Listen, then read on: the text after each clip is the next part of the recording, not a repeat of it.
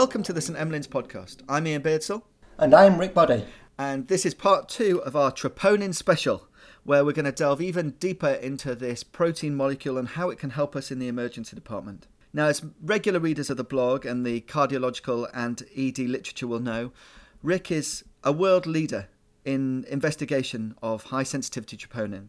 And that's the topic we're going to tackle today. I've got a list of questions for him. I'm going to just sit here, ask him everything I hope that you all want to know, and I'm just going to let him go. So Rick, are you ready? I'm ready. Thanks for that rather overwhelming introduction. Let's start with, high sensitivity troponin. Can we just start off by defining what we mean by a high sensitivity assay and a high sensitivity troponin? Yeah, so this is probably the most important point to understand, isn't it? High sensitivity troponin, it sounds like high diagnostic sensitivity, and as we touched on last time, there's a big difference between analytical sensitivity, which is how low are the concentrations that the assay can detect, and diagnostic sensitivity, which is about how well does it perform in terms of diagnosing an acute myocardial infarction. High sensitivity troponin talks about analytical sensitivity. So with a high sensitivity troponin assay, we can detect much lower concentrations of troponin. With the previous generations of troponin assay, it wasn't uncommon for us to basically have patients who had undetectable troponin or positive troponins, because the 99th percentile in a reference population, the upper reference limit, for example, of the test, was set at the detection limit. So if you had detectable levels, then it was abnormal. With a high sensitivity troponin test, we can achieve something rather marvellous in that we can detect troponin levels in apparently healthy individuals. In fact, to be labelled as a high sensitivity troponin assay, it has to be able to detect troponin levels in at least half of apparently healthy individuals. So that's the first criterion an assay needs to hit in order to be labelled as high sensitivity. So let's just go back to that one very briefly. What we're saying there is that everybody, normal people, have troponin that is detectable in their blood. So we are releasing troponin from our cardiac muscles, from our myocardium, all the time. The reason that we haven't picked it up before was in essence just because the analyzers we were using to measure it were not able to do it. They weren't able to see those molecules. That's exactly right, yes. And if probably we had the perfect technology that could detect any troponin level, probably we'd find that troponin levels are normally distributed in the population and that we all have a baseline level of troponin, but it varies depending on our state of health. So that's the first characteristic for a high analytical sensitivity troponin, in that it has to be present in 50% of a normal population. Are there other factors as well that make a troponin highly sensitive? Yeah, there's one more criterion that you have to hit, and that's about precision. So precision is, as you might expect, about how precise the result is that you see when you get the lab report. When we get lab results, of course, it's not perfect. If we tested the same sample a number of times, we'd get slightly different results with any lab test. And we can quantify that level of variation with something called the coefficient of variation. So that tells us roughly how much we might expect a single result to vary if we retested that same sample with the same level of troponin in it. And what the experts said was an acceptable coefficient of variation for diagnosing an acute myocardial infarction was 10%. So you need a coefficient of variation of less than 10% at the cutoff for acute myocardial infarction in order to diagnose an acute MI. Unfortunately, the previous generations of assays didn't achieve that level of precision. High sensitivity assays now do, so they have a coefficient of variation of less than 10% at the cutoff. So this may be something that surprises people. We're doing diagnostic tests all the time, not just troponins. We're running full blood counts, white cell counts, amylases. We're doing liver function tests, U&E tests. Each of these tests have variation if you run them a certain number of times. So if somebody took blood from me right now and they measured my sodium level and they repeated that 10 times, they would get 10 different results. And the variation between those results could be quite wide, more than 10%. Yeah, that's right, and that's really important to understand. So, for example, if you saw two sodium results from the same patient, and one of them was 131 and the next one was 133, you could say, oh, it looks like the sodium's going up, it's heading in the right direction. But actually it might not be, it might just be within the realms of what we call analytical variation. Already I can imagine people listening to this podcast, they're driving in their cars and they felt the need to pull over with this revelation that our testing isn't as accurate as we once thought it was. So we should just let them get their breath back before they restart their cars and restart their journey to work. but it is something that's really important to bear in mind. A number of times with other tests, we talk about the hemoglobin and people say, oh, the hemoglobin's changed by 1 gram. Actually, that 1 gram measurement could, it may not be, but that could just be due to the variation, the analytical variation in the testing. Hopefully everyone's got their breath back, they've restarted their cars, they've pulled safely back onto the freeway, the motorway, the village lane. Let's get back to troponin. So the high sensitivity troponin, the high analytical sensitivity, the two things I think you said were, it needs to be detectable in 50% of normal people with no myocardial disease. And it also has to have a coefficient of variation which is less than 10%. So if you did repeated measurements on the same person, the same sample, it will never vary the result at the cutoff of more than 10%. Yes, and the 10%, roughly varying by 10%, is a very rough figure. It's not quite as simple as that, but as a ballpark, it gives you the right idea. So now we understand a bit more about what it means to be a high sensitivity troponin. I guess we should move on a little bit now and talk about how we can use that difference in the emergency department. Let's just flick a little bit between analytical sensitivity and diagnostic sensitivity. Can we therefore say that a high sensitivity troponin has also got high diagnostic sensitivity? Because obviously ruling out disease is something that we're very interested in. Well, the two things are very different. So not necessarily, just because you can detect lower concentrations doesn't mean you'll get a higher diagnostic sensitivity. So we have to do research to find out if there is higher diagnostic sensitivity. The research shows that actually high sensitivity assays do have a higher diagnostic sensitivity when we use them, for example, at the time of arrival in the emergency department for patients who have a suspected MI. Whereas the sensitivity of the older assays might be more like 80-85%, the sensitivity of a high sensitivity troponin assay is more like 90 or 92%. And this is because we can detect even smaller quantities of troponin and we know how much should be in a normal individual. There's actually a really interesting thing here. We can't avoid focusing in on individual assays just to make examples here. So let's focus in on the troponin T assay from Roche, because I think that's quite widely used. It's a high sensitivity troponin T assay. The 99th percentile, or the cutoff for that assay, is 14 nanograms per litre. We can detect levels right down to 3 nanograms per litre. So being a high sensitivity assay, we've now got these levels between 3 and 14 that we can detect, and they're normal. The 99th percentile is still the 99th percentile, so if, with the old one it was 10 nanograms per litre, now the 99th percentile is 14 nanograms per litre. That seems higher, and that seems crazy, doesn't it? You'd expect the high sensitivity assay to have a lower cutoff for diagnosing MI, and it's higher. So how does that work? Well, actually, what we find is, with a high sensitivity troponin assay, particularly troponin T, the apparent results that we get from the lab are higher than they used to be with the old troponin assays. So let's say we have the same sample. Let's say we tested this sample using the standard troponin T assay and we got the level back as 10 nanograms per litre. That's right at the cutoff, the 99th percentile. Now we remeasure it using the high sensitivity troponin T assay. What would the level be? You might say, well, it'll be 14 because that's the 99th percentile. In fact, it won't. The reading we get from the high sensitivity assay is even higher, about 35 nanograms per litre, and it's the same sample. So 35 nanograms per litre is your reading that you get with the high sensitivity assay, whereas 10 nanograms per litre was the reading you got with the previous generation of assay. What that means is you've got all of these extra positive results. Levels of between 10 and 35 using the old assay that were previously normal and are now abnormal above the cutoff. So you get more positives. When you're getting more positives, what you're effectively doing is you've lowered the diagnostic threshold. And when you lower the diagnostic threshold, you get a higher diagnostic sensitivity at the expense of specificity. So with each of these tests, it's always a balance from a diagnostic point of view between sensitivity and specificity. Now, by chance, the high sensitivity, analytical sensitivity troponin, I think we're really using to focus in on early rule-outs. So our diagnostic sensitivity is what's important. Do we have to have a big compromise with specificity and sensitivity? We said in our last episode that if you got a positive troponin at patient arrival, then that was about 90% specific. Where are we with specificity for the first sample using a high sensitivity troponin? So specificity is much lower. Again, it varies a little bit with the assays. And the Abbott troponin I assay seems to be a bit more specific than the Roche troponin T assay, just using a single measurement on arrival. But the specificity, let's say we talked about the Roche assay, the troponin T assay.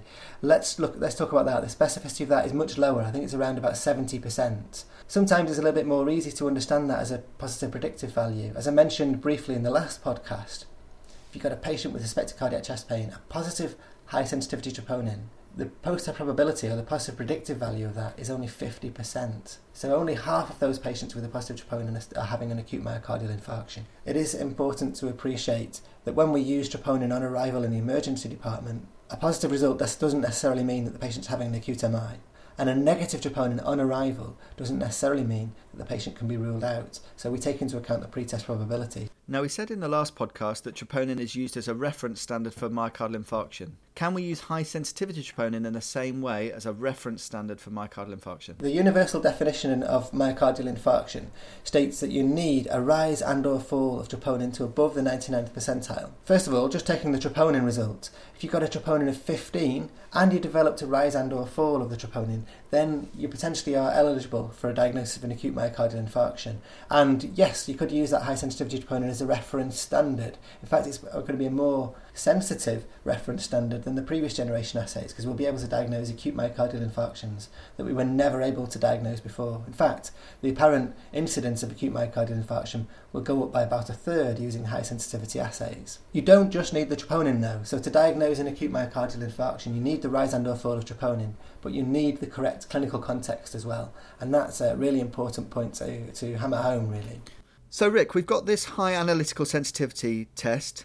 We've got this high diagnostic sensitivity test. This all sounds great. We're getting newer technology that measures ever lower levels of troponin. Is there a way in which we can incorporate this into our clinical work that may help us both facilitate patients through the emergency department quicker, but also make us more accurate in our diagnosis? Yeah, and I think that's the key question, isn't it? It's all very well saying that the sensitivity of these new troponin tests on arrival is slightly higher than the previous generation assays, but it can't rule you out, and nor does it rule you in. So what we want to know as emergency physicians is, how does this actually help us, and how does it change what we do? How can we change our protocols to accommodate high sensitivity troponin assays? The most attractive thing potentially about high sensitivity troponin is you can bring forward the time at which you rule out an acute myocardial infarction using serial sampling. So there's been lots of talk about doing troponins 3 hours after arrival instead of waiting for 6 hours after arrival. Can you do that? Well, there's some good evidence to suggest that you might be able to do that. The best is using the Abbott high sensitivity troponin I assay, a paper published in JAMA by Mueller's group. Suggested that the Abbott high sensitivity troponin I assay had a sensitivity of 98.1% for acute myocardial infarction when tested at 0 and 3 hours. So it's not bad, it's not perfect, but it's not bad. And there's a little bit of limited evidence that you can do the same thing with the Roche assay as well. There was an abstract published in Circulation that suggested that it has a quite high diagnostic sensitivity if you do troponins at 0 and 3 hours. And potentially, that's how it will really help us in the emergency department. So we're able to bring forward that second test. Instead of waiting either 6 hours after arrival, or as we do in the UK, 10 hours, 12 hours after the onset of pain, we can bring our testing forward, get the patients through the department quicker, and be reassured that we're sending them home safely without them having myocardial damage. Yeah, and that's a potential attraction of high sensitivity troponins. I think it's still early days. We're still in the process of revising our protocols and seeing how it goes. And there's a real challenge in doing a 0 and 3 hour troponin, interpreting the results and letting patients go home safely within the 4-hour emergency department journey. It may not be feasible. We'll wait and see. And we've described before, and Simon's talked about in the past, and he talked about at SMAC last year, this idea of early adopters and change. Are you an earlier adopter? You are surely at the forefront of troponin testing. Are you going to be moving towards a high sensitivity troponin? Have you got some sort of protocol that you would be using? I really enjoyed Simon's talk at SMAC Gold about when to change, because that's a really key question. I do think it's important that we are open to being early adopters if the evidence is sufficient to make the change. The question is the evidence sufficient to make the change in this regard? I'm a little bit limited by what I can say because I'm working with NICE on the recommendations for the use of high sensitivity troponin in practice, and that won't publish until October. But most people will have probably seen the draft guidance on the website, which suggests that we might be moving towards a 0 and 3 hour troponin. So we've got these protocols that are being developed. I know there's different groups publishing different ideas. Everybody needs this. The emergency departments throughout the UK and worldwide are pressurised with too many patients, too much to do. This is hugely attractive. People like yourself are working very hard to find a safe way that we can use these. If we just think a little bit, we've talked about a 0 and 3 hour protocol. Now, other protocols also involve deltas. Can you just explain a little bit about what deltas are? Yeah, so what's really important when we're interpreting troponin levels is that we don't just take account of a single value. we need to know whether the level's rising or falling, because if in the universal definition of acute myocardial infarction that I mentioned before, you have to have a rise and or fall of troponin. The big question is, what is a rise and or fall of troponin? How much change does that have to be? And the answer will be different for the different troponin assays. So again, you've got to know which assay your lab is using. Traditionally, we always said that a 20% change between the test results is significant and can be consistent with an acute myocardial infarction. When you look at where the evidence for that came from, there isn't any. I can't find any. It seems to have been arbitrary based on the analytical characteristics of the tests. And there are some potential drawbacks to using that 20% delta. It's a relative change, so 20% is a relative delta. What we mean is we need the first level to change by 20% in order to label it as significant. Imagine what that means. So if you had a patient who started off with a high sensitivity troponin T level of 10 or 11 nanograms per litre, and it goes up to 15 nanograms per litre. Well, that's more than a 20% change. So we'd label them potentially as having had an acute myocardial infarction, but actually the absolute change is only 4 or 5 nanograms per litre, and that could easily be analytical variation. It could be that you've just tested the same sample twice and got different results because of the limitations of the test. On the other hand, you've got a patient who starts off with a troponin of 2,000 nanograms per litre, massive troponin elevation, and then you retest it, and it's gone up by 100 nanograms per litre to 2,100 nanograms per litre. Well, that's pretty massive. I mean, that patient's had a huge MI, but they haven't got a 20% delta. It's only 5%, and we'd tell them that they haven't had an acute myocardial infarction. Well, that's just silly. Because of that, there's been a move towards looking at absolute deltas. Look at the absolute change, and there's some really good data again from Christian Muller, Matthias Muller, looking at absolute versus relative deltas, and absolute deltas seem to outperform the relatives. With the Roche troponin T assay, it seems that a change of anything more than 9.2 nanograms per litre, or because we report in whole numbers, anything more than 10, of at least 10 nanograms per litre is a significant change. And that's probably the direction that we're going in. So we have to combine both the delta, which is the change in troponin between the two measurements, but also the absolute cutoff. So you mentioned there a patient who comes in with a initial troponin of 10 nanograms per litre on the Roche assay, and then they go to 15. Obviously 15 is above the cutoff of 14, so we would rule them in. We would keep them in hospital and say they need further testing regardless of the delta. So it's a combination of the two. One of the ones I'd be interested in your thoughts on is, let's just take that second result down a little bit. So they come in, they have their first test, it's at 10 nanograms per litre. The next test, done 3 hours later, is 13 nanograms per litre.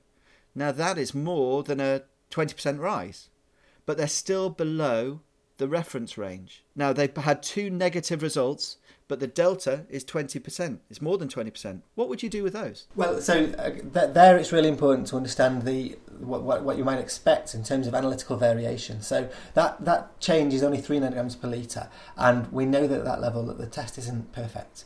So it could have just been the fault of the test, and you might not really have seen a rise, but it might just be that it looks like it. There might have been little amounts of hemolysis in the samples, differences in the way the sample was handled, for example, that could account for it. So it's probably not significant. If you're worried about it, if it's rising but below the normal range, then I think the safest thing to do is to repeat the test. This would be particularly important. For example, let's say we saw a patient with an initial troponin of 4, and then it went up to 13 at 3 hours. Would you send that patient home and rule them out? Well, probably not, because that's a much more substantial rise of 9 nanograms per litre.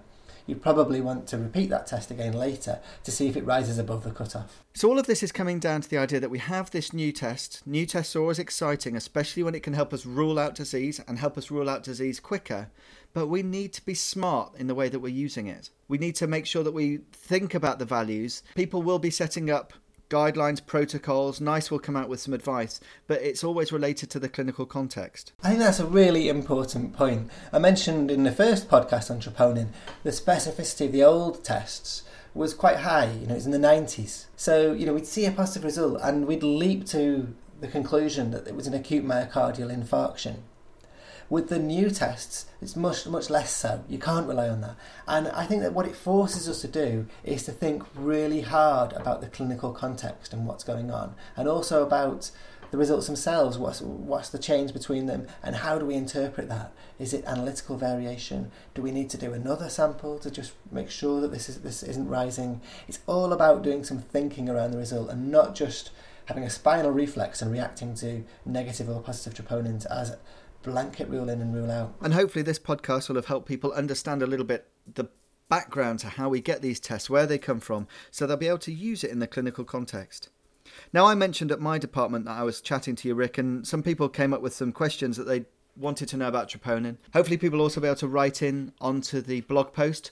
I know that you're really happy to take questions about this, and I'm sure there will be some. But just one or two things that people from my hospital wanted to ask you, if you don't mind. So one of the questions that somebody wanted to ask was, we're doing more and more tests at the front door when people first arrive, hoping this will speed patients through the department. We've talked about clinical context, but sometimes we're compromising that for efficiency, or so-called efficiency. This means that we're going to be doing troponins on people whose pre-test probability is low. What do we do with a patient where we get an incidental rise in troponin? They've come in, they've fractured their neck or femur, they had a mechanical fall. Some well-meaning person does a high-sensitivity troponin and it comes back not negative. What do we do now? So that's a really interesting question. And I think what's really important is that we don't overreact and call cardiology and request a whole battery of invasive investigations or treat the patient with antiplatelets, antithrombotics, because we're going to expose them to unnecessary risk. The post-test probability of a positive troponin in that patient is going to be extremely low. We've not ruled anything in. In fact, we're closer to ruling it out just because the pre-test probability was so low. So if you really do think that this might have been something that you've found incidentally on the troponin level that you hadn't thought about, then maybe you'll repeat it later and see what's happening to that troponin level. If it appears that that troponin is totally in context in accordance with the patient's baseline condition, perhaps we know a bit about their background history and some things that we would expect to raise their troponin. For example, age. Older patients are much more likely to have a positive troponin that's just above the cutoff. In those circumstances, we'd relax a little bit and think, well, actually, this is the troponin level that I would expect for that particular patient. The best evidence we've got for that is from Paul Collinson at St George's, who did a fantastic study looking at the reference range of population from general practice. What he did is he ran the high sensitivity troponin T test in a load of these apparently healthy people. He gave them questionnaires to find out if they had cardiovascular comorbidities, if they took cardiac medications. He got an echo on them all. He ran a BNP on them all. And then he derived the reference range. So remember, for the Roche troponin T, the manufacturer tells us that the 99th percentile is 14 nanograms per litre. If Paul screened out all the patients with abnormal BNP, abnormal echo, and no significant comorbidities, he found that the 99th percentile was 14 nanograms per litre, exactly what the manufacturer says. But when he included all comers, all of the patients, regardless of whether they had LV dysfunction, comorbidities, etc., the reference range went right up. The 99th percentile was more like 35-40 nanograms per litre.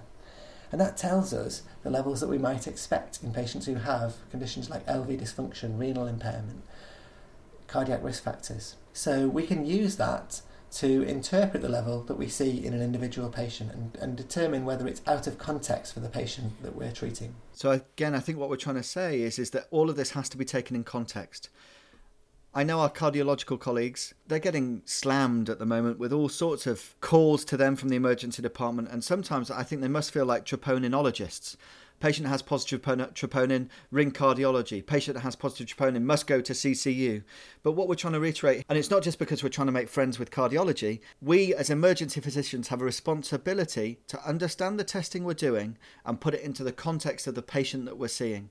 So a positive troponin doesn't necessarily mean a knee-jerk response of booking a bed on CCU and referring them to cardiology. Totally. A couple other questions, if you don't mind, Rick. So a very quick one, which I think we've sort of covered already. Why is it patients with stroke get a positive troponin? So the interesting thing is that is cardiac specific. So you're still getting myocardial damage. And there are lots of reasons why a patient with a stroke, for example, might get a myocardial injury. Vasospasm is the most likely mechanism. So typically, for example, a patient with a subarachnoid hemorrhage, they're the classics, aren't they? You might see a patient with a sudden onset headache, photophobia, neck stiffness, you do a CT, you see a subarachnoid hemorrhage, someone checks an ECG and it shows ST elevation. And the troponins will be high because concurrently with what's going on in the CNS, you get vasospasm. in the coronary circulation, and that can lead to myocardial injury. And that's the most likely mechanism for So we're patients talking about, with again, stroke. myocardial injury, not myocardial infarction. Now, we touched on analyzers, analytical sensitivity earlier. You described in our previous podcast these massive machines that are required to measure troponin accurately, and these high sensitivity assays are even more accurate. So I'm presuming this is why we don't have a point of care test. Yeah, hopefully one day we will, but they've not quite reached the requirements to be high sensitivity yet, and they're actually quite a long way off. So Rick, that's been an excellent roundup about high sensitivity troponin. We've covered why it's different to our regular troponins, how it's measured, some of the very interesting points about analytical sensitivity, how we can use it in the clinical context. I'm certain this will bring out some more questions from people listening, and please do write in to the blog post and email us if you've got any questions you'd like to ask Rick. Rick, I know that there's a nice panel that in the UK, they're the group of experts who recommend what we should be doing in the future. I know you're part of that panel. I'm sure we'll have you back in to talk about that, and we may even do a little podcast about the draft guidance that's come out recently. But for now, just a big thank you from me, a thank you from us all for sharing some of that expertise that you've gained over years of researching into this. It's been fascinating talking to you. I've learned so much, and I hope our listeners have too. But from now, from the St. Emmeline's podcast, we'll say goodbye.